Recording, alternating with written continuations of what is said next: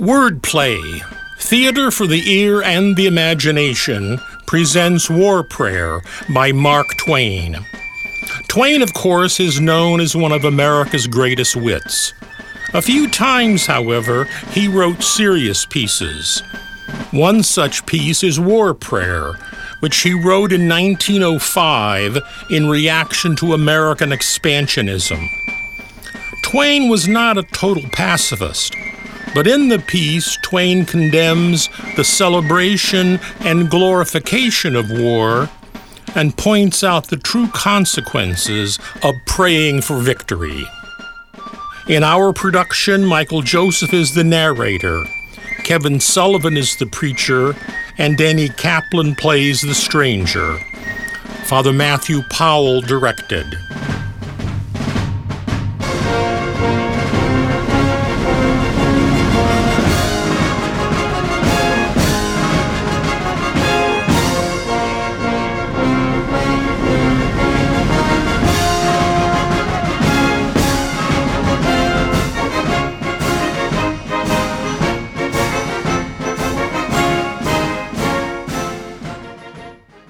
It was a time of great and exalting excitement.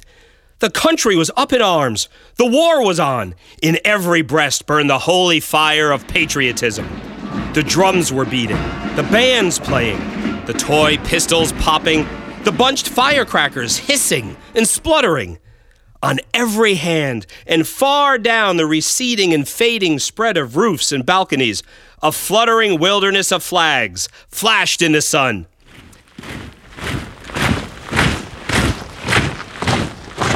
Daily, the young volunteers marched down the wide avenue, gay and fine in their new uniforms, the proud fathers and mothers and sisters and sweethearts cheering them with voices choked with happy emotion as they swung by.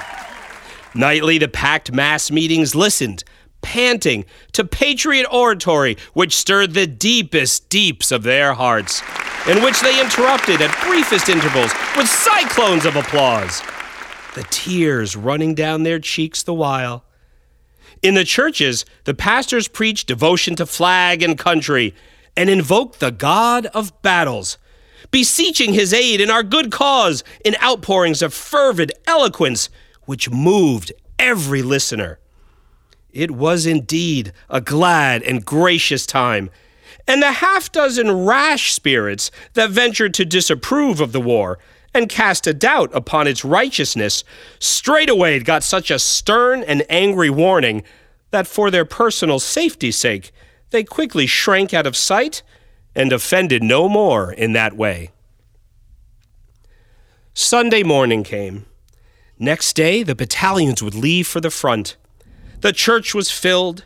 The volunteers were there, their young faces alight with martial dreams, visions of the stern advance, the gathering momentum, the rushing charge, the flashing sabers, the flight of the foe, the tumult, the enveloping smoke, the fierce pursuit, the surrender. Then home from the war, bronzed heroes, welcomed, adored, submerged in golden seas of glory. With the volunteers set their dear ones, proud, happy, and envied by the neighbors and friends who had no sons and brothers to send forth to the field of honor, there to win for the flag, or failing, die the noblest of noble deaths.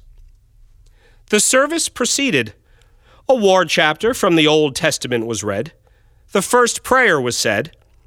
It was followed by an organ burst that shook the building, and with one impulse the house rose, with glowing eyes and beating hearts, and poured out that tremendous invocation. God, the all-terrible, thou who ordainest thunder thy clarion and lightning thy sword.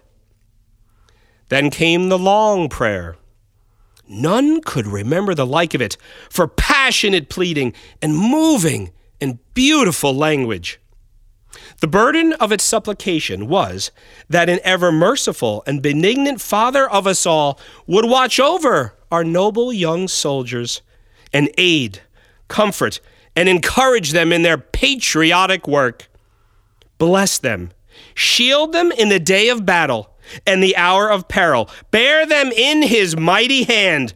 Make them strong and confident, invincible in the bloody onset. Help them crush the foe. Grant to them and to their flag and country imperishable honor and glory. An aged stranger entered and moved with slow and noiseless step up the main aisle, his eyes fixed upon the minister, his long body clothed in a robe that reached to his feet, his head bare, his white hair descending in a frothy cataract to his shoulders, his seamy face unnaturally pale, pale even to ghastliness. With all eyes following him and wondering, he made his silent way. Without pausing, he ascended to the preacher's side and stood there, waiting. With shut lids, the preacher, unconscious of his presence, continued his moving prayer, and at last finished it with the words, uttered in fervent appeal, "Bless our arms, grant us the victory, O Lord our God, Father and protector of our land and flag." The stranger touched his arm, motioned him to step aside, which the startled minister did, and took his place. During some moments, the stranger surveyed the spellbound audience with solemn eyes, in which burned an uncanny light. Then in a deep voice, he said, "I come from the throne, bearing a message from Almighty God." The words smote the house with a shock. If the stranger perceived it, he gave no attention. "He has heard the prayer of his servant your shepherd, and will grant it, if such be your desire, after I, his messenger, shall have explained to you its import, that is to say, its full import. For it is like unto many of the prayers of men, in that it asks for more than he who utters it is aware of, except he pause and think. God's servant and yours has prayed his prayer. Has he paused and taken thought? Is it one prayer? No, it is two, one uttered and the other not. Both have reached the ear of him who heareth all supplications, the spoken and the unspoken. Ponder this, keep it in mind. If you would beseech a blessing upon yourself, beware lest without intent you invoke a curse upon your neighbor at the same time. If you pray for the blessing of rain on your crop which needs it, by that act you are possibly praying for a curse on some neighbor's crop which may not need rain and can be injured by it. You have heard your servant's prayer, the uttered part of it. I am commissioned by God to put into words the other part of it, that part which the pastor and also you in your hearts fervently prayed, silently and ignorantly and unthinkingly. God grant that it was so. You heard the words, "Grant us the victory, O Lord our God." That is sufficient. The whole of the uttered prayer is compact into those pregnant words. Elaborations were not necessary. When you have prayed for victory, you have prayed for many unmentioned results which follow victory, must follow it, cannot help but follow it. Upon the listening Spirit of God fell also the unspoken part of the prayer. He commandeth me to put into words. Listen.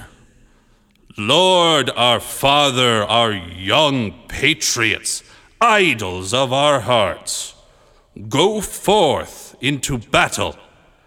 Be thou near them, with them in spirit, we also go forth from the sweet peace of our beloved firesides to smite the foe.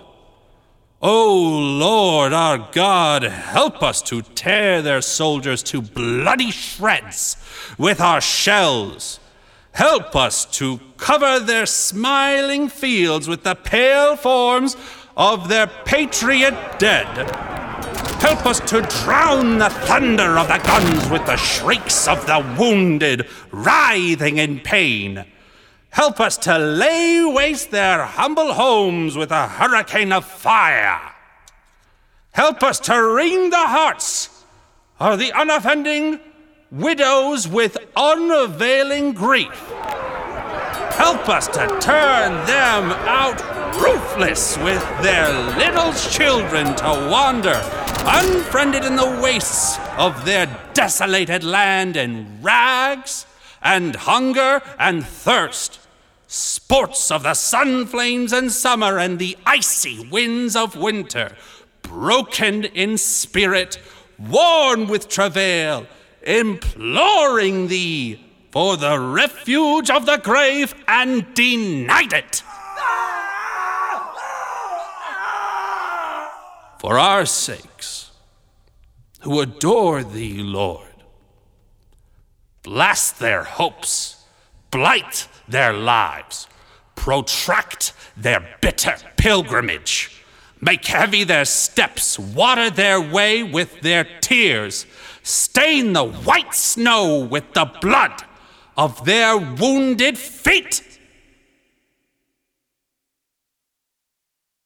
We ask it in the spirit of love, of him who is the source of love, and who is the ever-faithful refuge and friend of all that are sore beset, and seek his aid with humble and contrite hearts. Amen. Ye have prayed it. If ye still desire it, speak. The messenger of the Most High waits. It was believed afterward that the man was a lunatic, because there was no sense in what he said.